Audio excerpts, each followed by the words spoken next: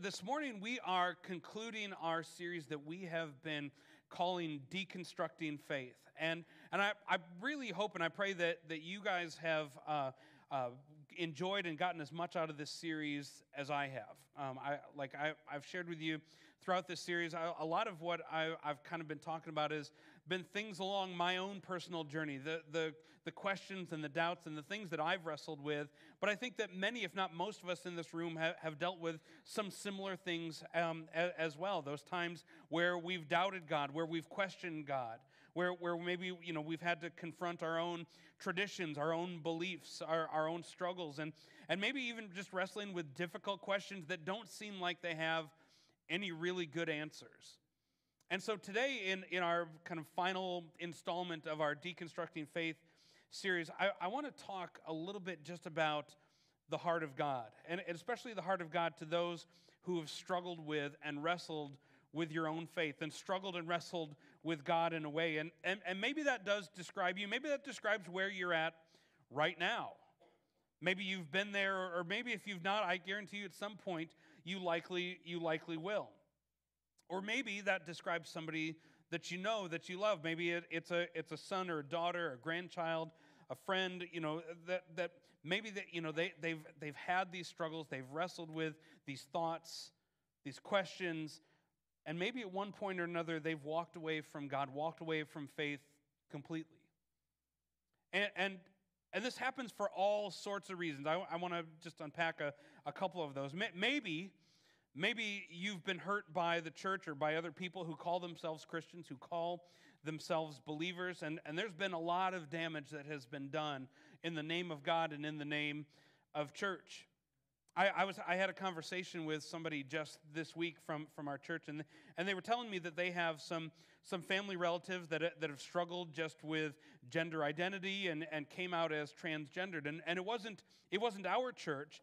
But the church that they were a part of actually asked them to leave because it made others within the church feel uncomfortable. And let me just say, regardless of where you come down on LGBTQ rights, there's been a tremendous amount of harm that's been done to that community by the church.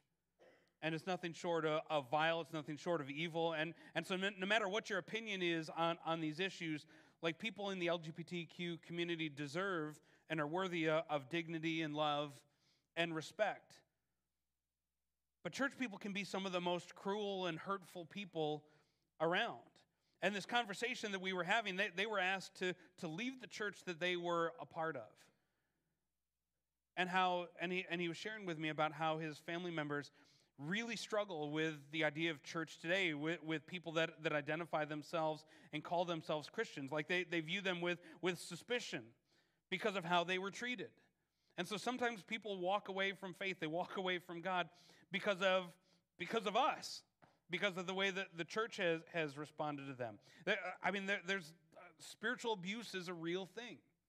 It's a real thing, and there have been many people that have been hurt and have been wounded by the church, within the church, and that kind of abuse it's hard, it's difficult to process and work through. Probably because I would say this, especially because when it's perpetuated by somebody that you believed you could trust, but that you believed that you could trust your heart with, and that was pouring into you, and when that trust is broken, it's really difficult to wrestle through and walk through that. Sometimes people have walked away from faith or walked away from God because they've felt betrayed or they've felt let down by God. Perhaps some tragedy in your life that you prayed for and you believed that God was going to bring you through, and then He didn't. Maybe the loss of a child, the loss of a marriage, the death of a dream, a sickness that won't go. And we know that, all right, God can do anything, but in this instance, He's not. And I don't know how to make sense of that. And understandably so, that can wreck somebody's faith. There are people who have walked away from faith and walked away from God because there are issues that they just can't seem to reconcile. That as you read through the Bible, it can come off at times, it can appear as though God is condoning things like ethnic cleansing, like genocide. There's times where we read Scripture and it just seems like God is he just seems so unfair. You know, like the Old Testament punishment that was prescribed for adultery, or for a child disrespecting their parents, or any host of other like transgressions, the punishment was death. And you're thinking, really? Like my kid sasses off to me, and all right, well, we're going out back and let's get some stones. You know, like, and in moments like that, it can be difficult. It can be hard to hold on to faith in those moments of saying, like, all right, God, I just don't get it. It just isn't making sense to me at all. And we can look around and say, God, I'm trying to believe that you're good, but I look and I just see, where are you in all of this? Where are you right now? And those times where it feels like God is either aloof or indifferent or something like that. And it makes it really hard for us to hold on to faith and to trust that God is, and that trust that God is good in those moments. And I could go on and on. The reasons are endless for why people have left or have walked away from the faith. But I want to share with you that there is good news, though. There's good news even for those who have walked away, for those who have wrestled and who have struggled, who've had those questions about what they believe, or even if they believe at all. There's good news for every one of us in the room today. And this is the first point that I wanted to share today, is that our wrestling and our struggles don't disqualify our faith. Our wrestling, our struggles don't disqualify our faith. Like, there's a story that Paul shared a number of weeks back in his spiritual transformation series when he taught about Jacob. And so Paul did a really great job. I'm not going to belabor the point here, but I believe it's an important aspect for us to touch on. And so I want to read to you from Genesis chapter 32. I'm going to read in the Message paraphrase because I find this story truly fascinating. And in verse 22 it begins. It says, "But during the night he," meaning Jacob, "got up, and he took his 2 wives, his 2 maidservants, and his 11 children, and crossed the ford of the Jabbok. He got them safely across the brook along with all of his possessions, but Jacob stayed behind by himself, and a man wrestled with him until daybreak. When the man saw that he couldn't get the best of Jacob as they wrestled, he deliberately threw Jacob's hip out of joint. The man said, 'Let me go, it's daybreak.' And Jacob said, 'I'm not letting you go until you bless me.' The man said, 'What's your name?' And he answered, 'Jacob.' And the man said, 'But no longer. Your name is no longer Jacob, but now, from now on, it's Israel. For you've wrestled with God and you've come through.' And Jacob asked, 'What is your name?' And the man said, 'Why do you want to know my name?' And then, right there and then, he blessed him. Jacob named the place Peniel, God's face, because he said, 'I saw God face to face, and I lived to tell the story.' The sun came up, and as he left Peniel, limping because of his hip, and this is why Israelites to this day don't eat the hip muscle, because Jacob's hip was thrown out of joint." And so I don't know what this wrestling match between Jacob and God, what that all looked like exactly. I don't know what it means. The text doesn't exactly tell us exactly why Jacob was wrestling with God throughout the night here. But in the end, what I find truly fascinating and encouraging about this story is that even though Jacob wrestled with God, and even though in some ways, like, he makes a pretty ridiculous request of saying, 'All right, hey, I'm not letting go until you agree to bless me.'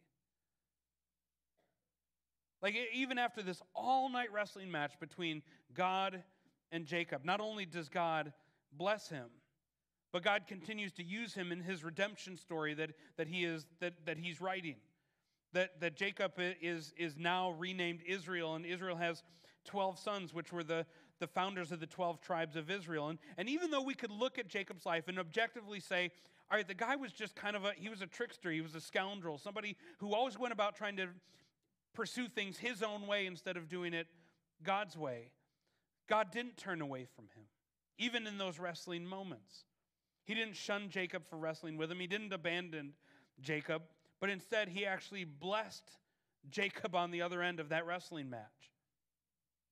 He still chose to use him. And I find that so encouraging because in some ways I think to myself, now obviously I'm not physically wrestling God, but that name That name, wrestles with God. Like, I feel like that describes me. It describes so much of like what my faith journey has been like. And I'm so thankful that my questions and my wrestling with God has not turned him away from me. And so as I was thinking and as I was praying about this message here today, God brought to mind probably one of, if not the most famous parable that Jesus ever told. It's the parable of the prodigal son. Now, before we get to that parable, though, I want to say a couple things about it. That the parable of the prodigal son is actually the last of a set of 3 parables that Jesus teaches in Luke chapter 15. And if you recall last week when we were talking about Nicodemus was a Pharisee, and what kind of stood out, what was different about Nicodemus was that he actually approached Jesus not with this intention to try to trap him, not with this idea that he was trying to like get him into trouble or to ensnare him into saying something that was going to harm him, but that Nicodemus actually approached Jesus with a heart of wanting to know, wanting to grow, wanting to understand. But in Luke chapter 15, the Pharisees that are around, they're actually complaining about Jesus. They're complaining that he's spending time with sinners and tax collectors, and he's eating with these undesirables, as they would see them. And because for the Pharisees, they were hyper vigilant when it came to anything that was regarded as unclean. Like generally speaking, the Mosaic law spoke of something being unclean. It was meant that it was unfit for worship. There were certain animals that were deemed to be unclean, and so those animals couldn't be used as a sacrifice. They couldn't be used in worship as a sacrifice. There were certain actions that were deemed to be unclean. Things like touching a dead body. And so if you touched a dead body and you were deemed to be unclean, you were temporarily unavailable to participate in worship ceremonies. Certain foods were considered to be unclean. And so in the mind of the Pharisees that are confronting Jesus here, if you were hanging around and you were associating with sinners and tax collectors and prostitutes, by extension, you were then unclean as well. And that was their beef. All right, Jesus is hanging around with these unclean individuals. And so in response to this charge, Jesus shares 3 different parables. The first one is the parable of the lost sheep, where a shepherd has 100 sheep, and he has 99 of them that are safe and secure, and they're found, and they're right there with him. But he leaves those 99 to go in search of the one that was lost. And the next parable he tells is the parable of the lost coin, where this woman had 10 silver coins, and she'd lost one in her house, and she turns her house upside down to try to find this one coin that was lost. And when she finally found it, like there was great rejoicing. She was so excited that she found this one lost coin that was in her house that she couldn't find before. And then finally he tells the parable of the lost son, or as most people know it, the parable of the prodigal son. And it's a very well-known story, but I want to read it to you in its entirety and have us talk about it. So I got my reading glasses because this is a longer passage. All right. So this is in Luke chapter 15, starting in verse 11. It said, Jesus continued, "There was a man who had 2 sons. The younger one said to his father, 'Father, give me my share of the estate.' And so he divided the property between them.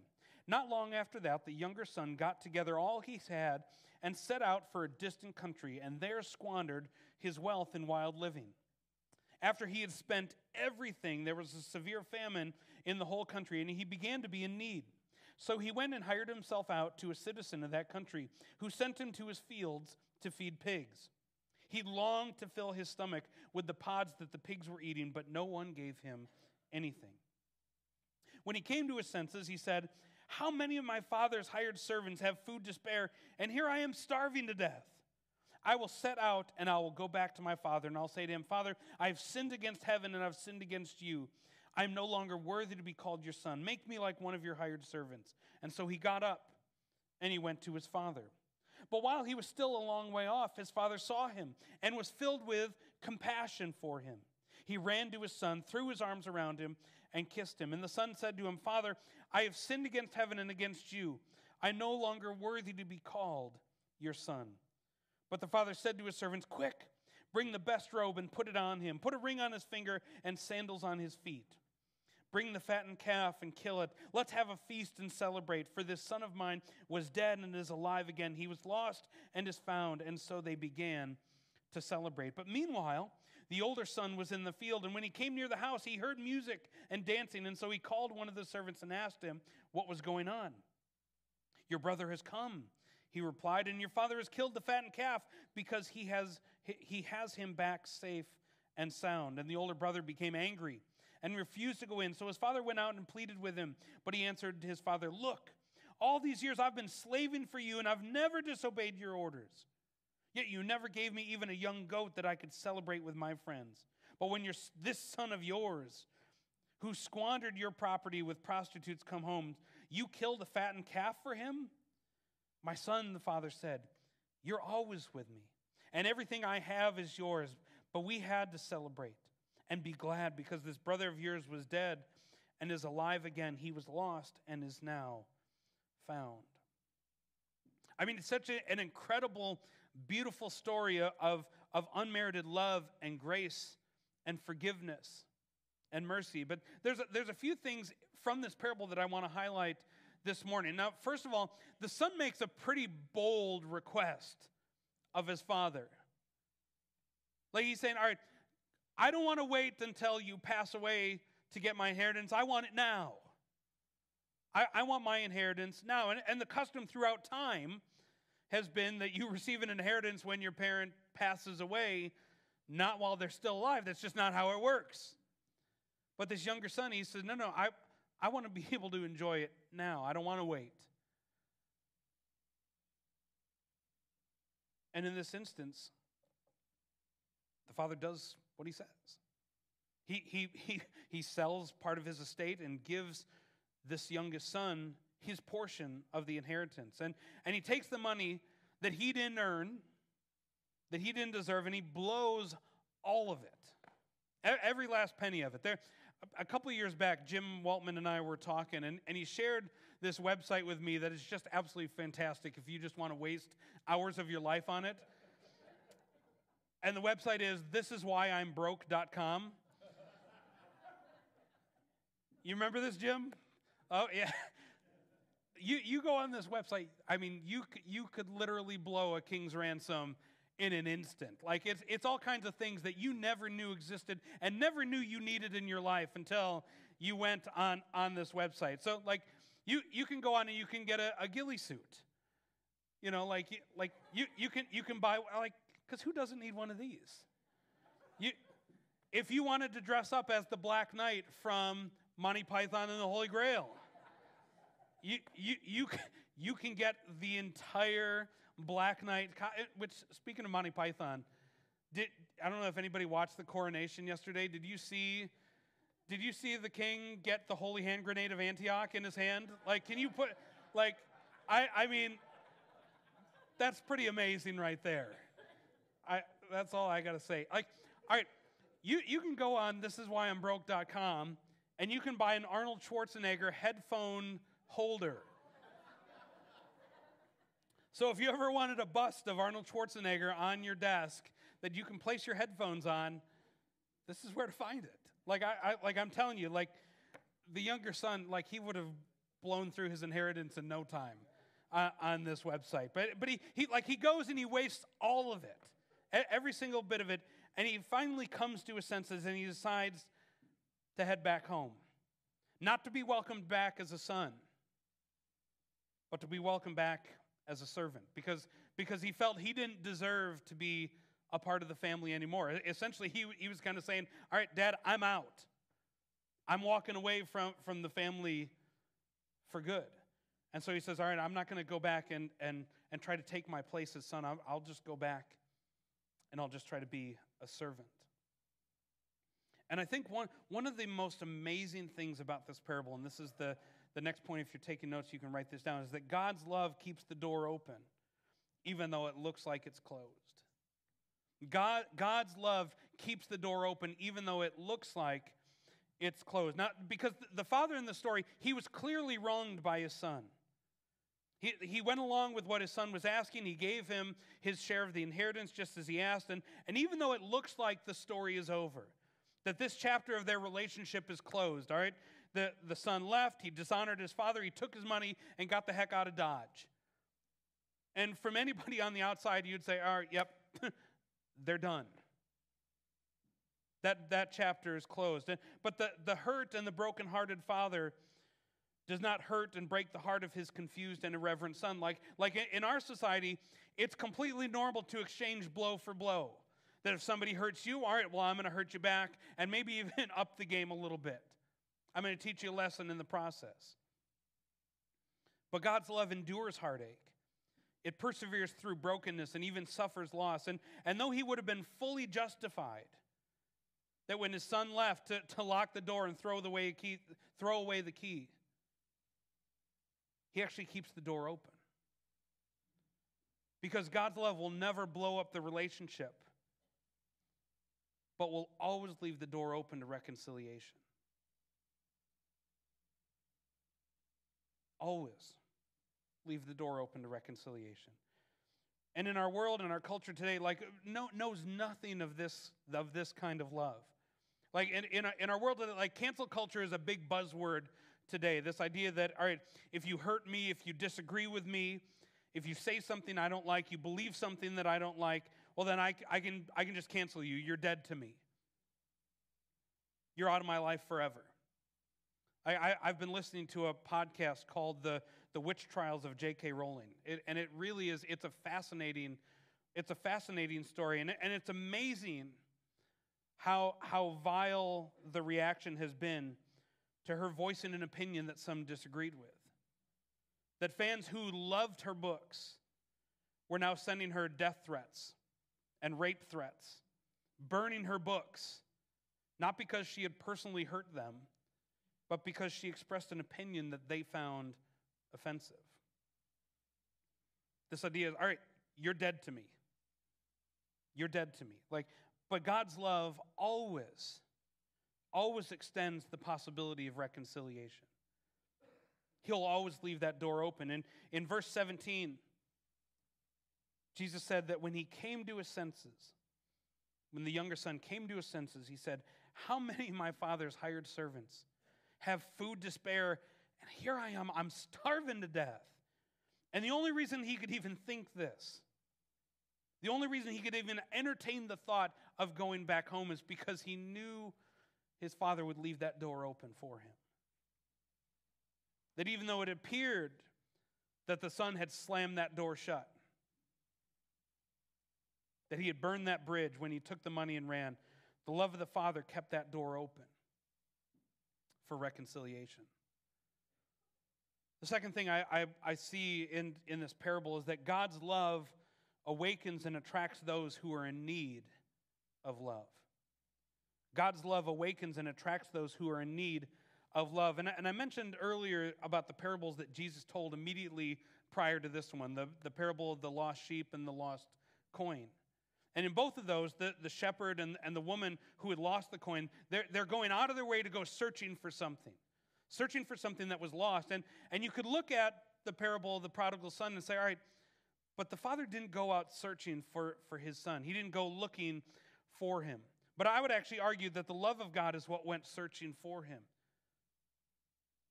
That when he was in his worst moment, when he was starving in that pig pen, the love of God was searching and beckoning and drawing him back home once again.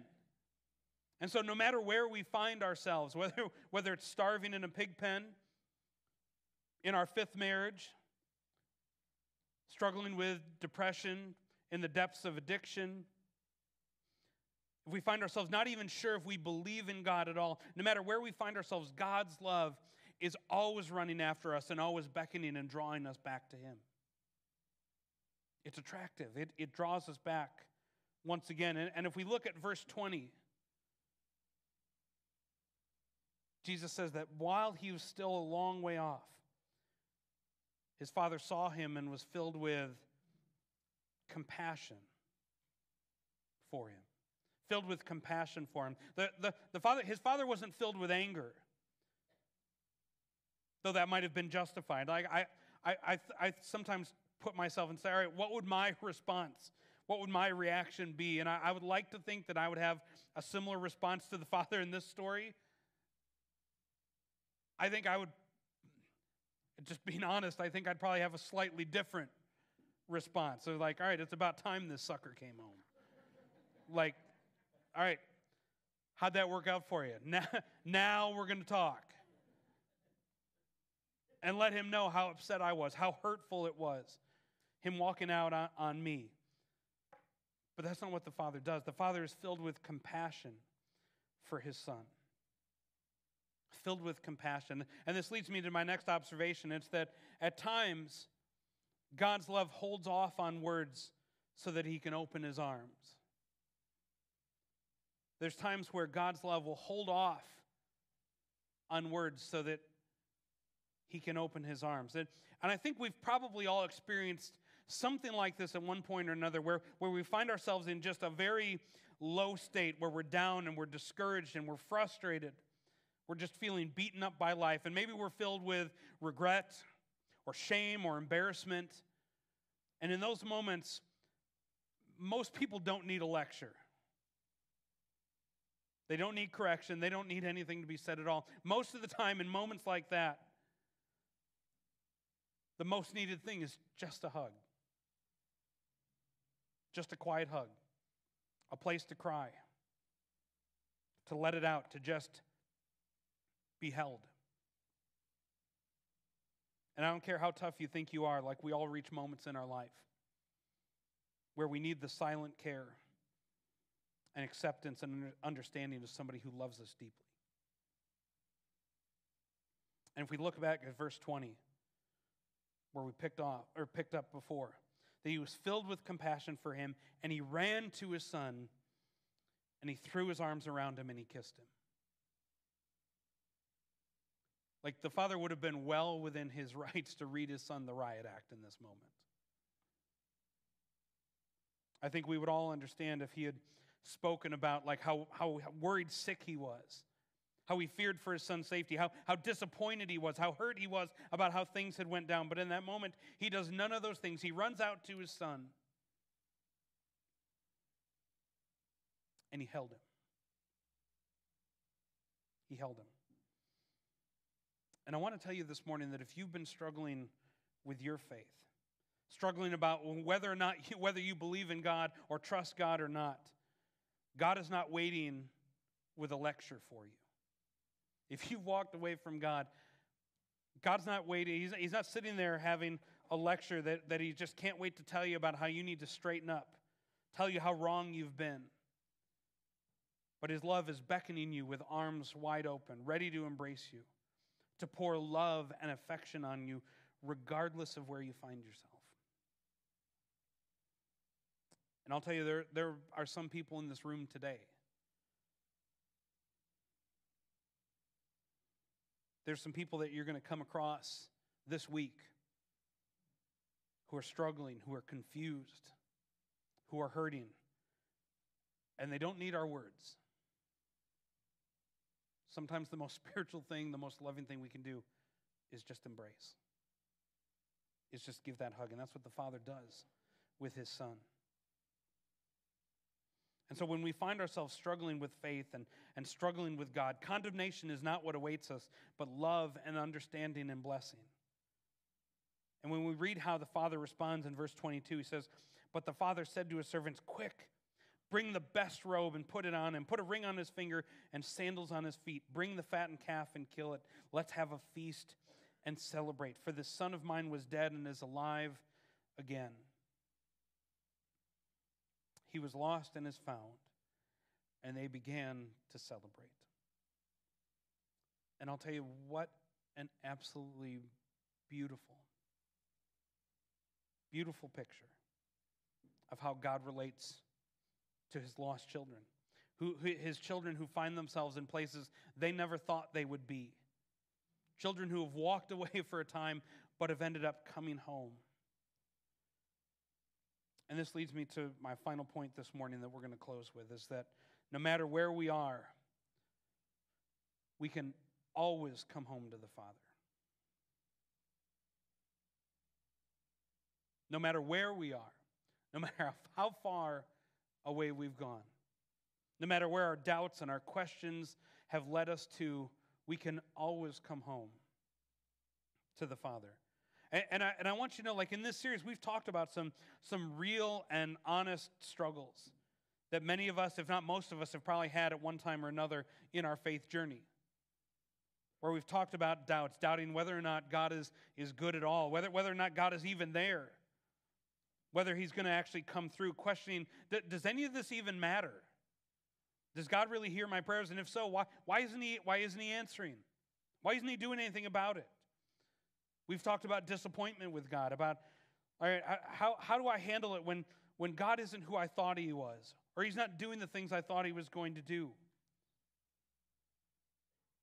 Talked about how do we trust God even when we don't see Him and we don't see what He's doing, what He's up to in this moment? And like I said, many of us have had to work through some of these just difficult crises of faith. How do we hold on to faith when we've been hurt by the church and we've been hurt by people? How do we hold on to faith when we feel let down by God and let down by others? How do we hold on to faith when we have questions that there don't seem to be any good answers to? And the way, in this final message in this series, I wanted to close it by just reiterating that no matter where we are, we can always come home to the Father. The prodigal son was starving in a pig pen after he turned his back on his dad. Peter went out in his fishing boat after he had denied Jesus in his moment of need. Elijah was hiding in a cave wishing for death. David had committed adultery and murder and was mourning the loss of his child. Thomas didn't believe that Jesus had actually been raised from the dead. The father whose child was sick and was begging Jesus to heal him. He said, I believe, but help my unbelief. Sarah, who didn't believe and didn't trust God when He said, oh, you're going to have a child in your old age, to the point that she laughed in God's face. Paul, who was persecuting and arresting believers, convinced that he was doing right. Nicodemus, a Pharisee, who was willing to be wrong. Like I could go on and on.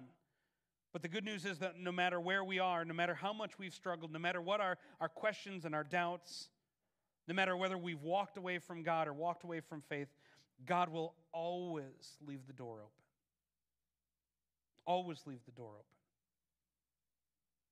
And He won't chastise, He won't belittle, He won't lecture, He won't accuse, but He'll welcome you back home with open arms. He'll celebrate our homecoming. Bless us when we don't deserve it.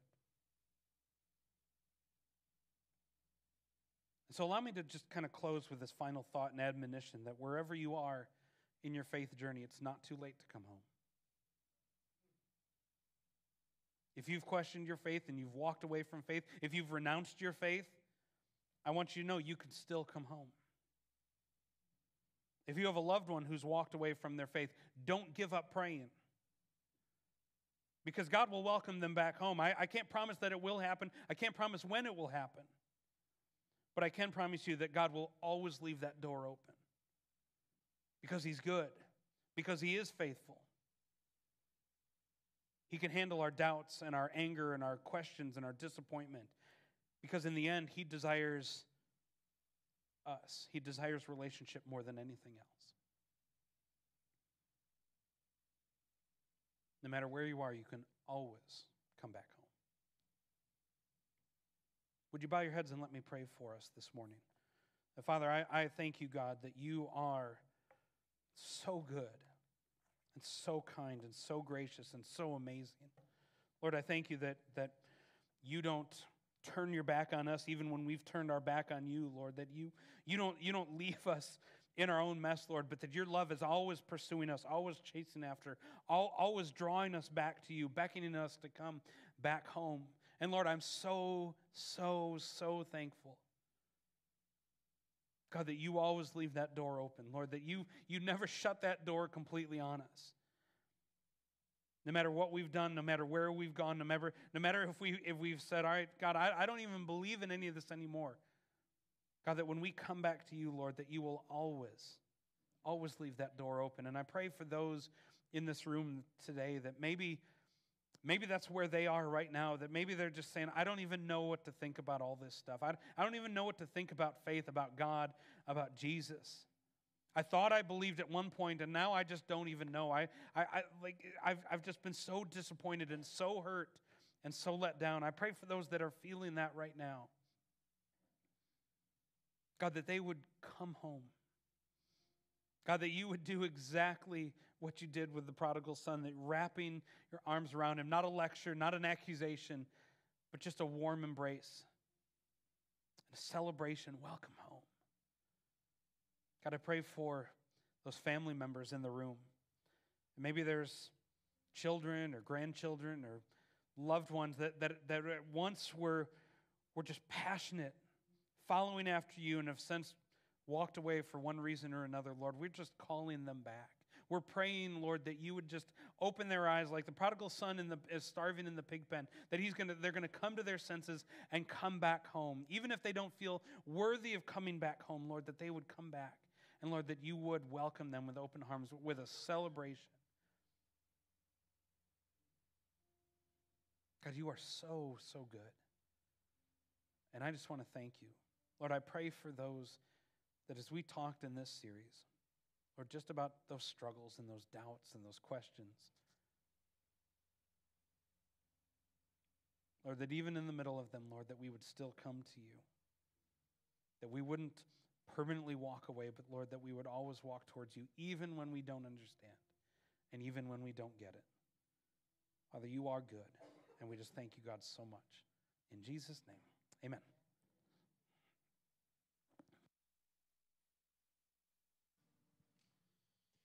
So anybody that knows me very well knows I don't have the best memory in the world. I agreed to do this communion comments like 4 weeks ago, and it wasn't until I got an email last night that I remembered that I had something that I had to do today. So as I was thinking about what I wanted to talk about, luckily I work overnight, so I had a nice long time last night to think about it. A song came to my mind, and the beginning of the chorus goes that the God of the mountains is the God of the valleys. And anybody who's ever climbed a mountain, or in Indiana, a very large hill, there's not a lot of mountains around here, but you know you get that great feeling of accomplishment. You get a gorgeous view. You can look around and see. You can get that same sight by looking at a picture, but what you don't get is the understanding of the hardship it takes to get to the top of that mountain, the toil it takes to get there. And often when we find ourselves in valleys in life, it's hard to see anything but where you are, just what's right in front of your face. You don't feel like you're ever going to be anywhere but in that dark place.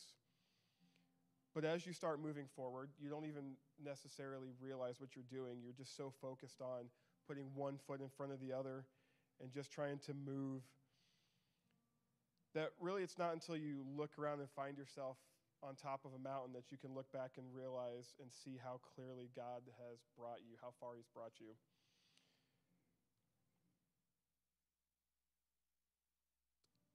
Jesus knows that struggle too, that struggle of just pushing through adversity and pain and hardship. He went through a lot of trials in his life on this earth, and we come to this table to celebrate probably the one that we all know the best, the suffering and the pain he went through, the death that he died to free us from our sin and to give us a beautiful gift of having God alongside of us through both our valleys and our mountaintops. So as we come to the table, we celebrate an open communion here. You can just come forward and take the bread and the cup and just remember what it is that Jesus went through to give us that gift.